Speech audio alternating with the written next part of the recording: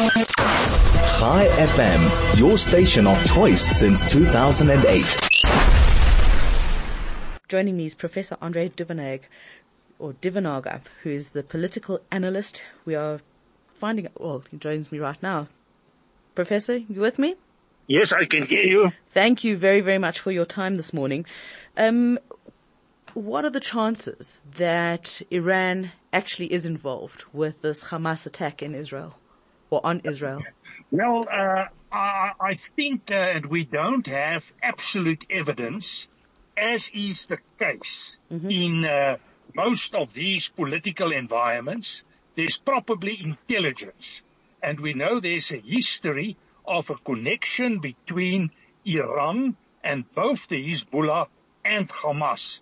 And it's highly likely that Iran is involved. We also know there's a long history of conflict between Iran and Israel.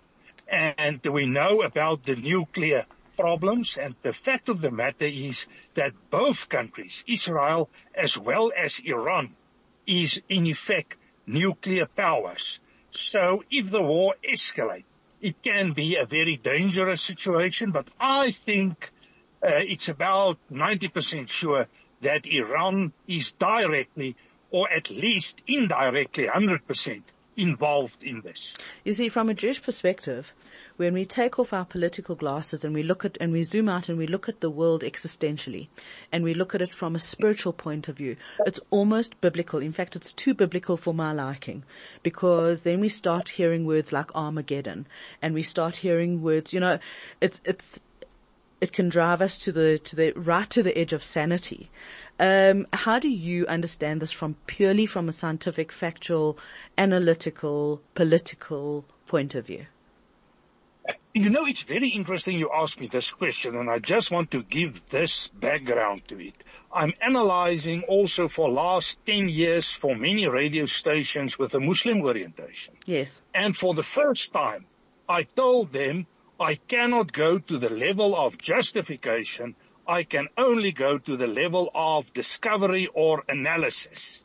Because the moment you reach the level of religion, then there's a huge conflict between science and religious belief systems. Right. And I can operate on the one level and not on the other level, because clearly we will have conflicting perspectives, and this will end up not in a debate but a conflict. So I understand 100% what you are asking. Now, on the analytical strategic level, we are talking about a war that has a history of millenniums, and it went on throughout history through different phases. Now, prominent is the last about 70 years since the establishment of the Israeli state. And my take on it is that Israel has the right to self-defense. Yeah. And strategically, you cannot allow groupings like Hamas to go from a terrorist perspective and just destroying infrastructure, killing human beings randomly. To me, that is unacceptable in any ways. I think, however, that objectively there is a case for both Israel, there is a case for Palestine. I think a big part of the solution is probably in the 1967 proposals of a so-called two-state approach, if you want to call it that way. But there's a number of difficulties in this regard. It's about Jerusalem. It's about political powers. But what is absolutely sure is that this can escalate into a very big war. And you ask about Iran. I ask myself a lot about Vladimir Putin and Russia. Yeah. Because I honestly believe there's a connection, and I'm going to explain this to you. Vladimir Putin is running into trouble with the Ukrainian war. Sure. And that is primarily as a result of Western, I think including Israeli support. And Vladimir Putin had to change the international military strategic environment. And what easier way as to activate the already unstable forces in the Middle East. We have Syria. We have nuclear capabilities in Iran. There's the constant threat, Israel saying they will attack Iran if necessary, that type of thing.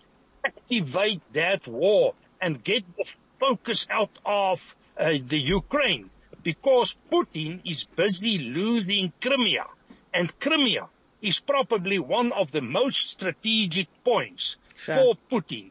It means the control of the Black Sea, and I think the Russians, as well as Iran, is at least indirectly involved, and we have seen shortly after the Hamas attack that Putin called the Palestinian government, Mahmoud Abbas, and later on the Iraqi leadership for meetings, and we know he also met with Iranian leadership, and saying all of this, I think this has the potential to escalate.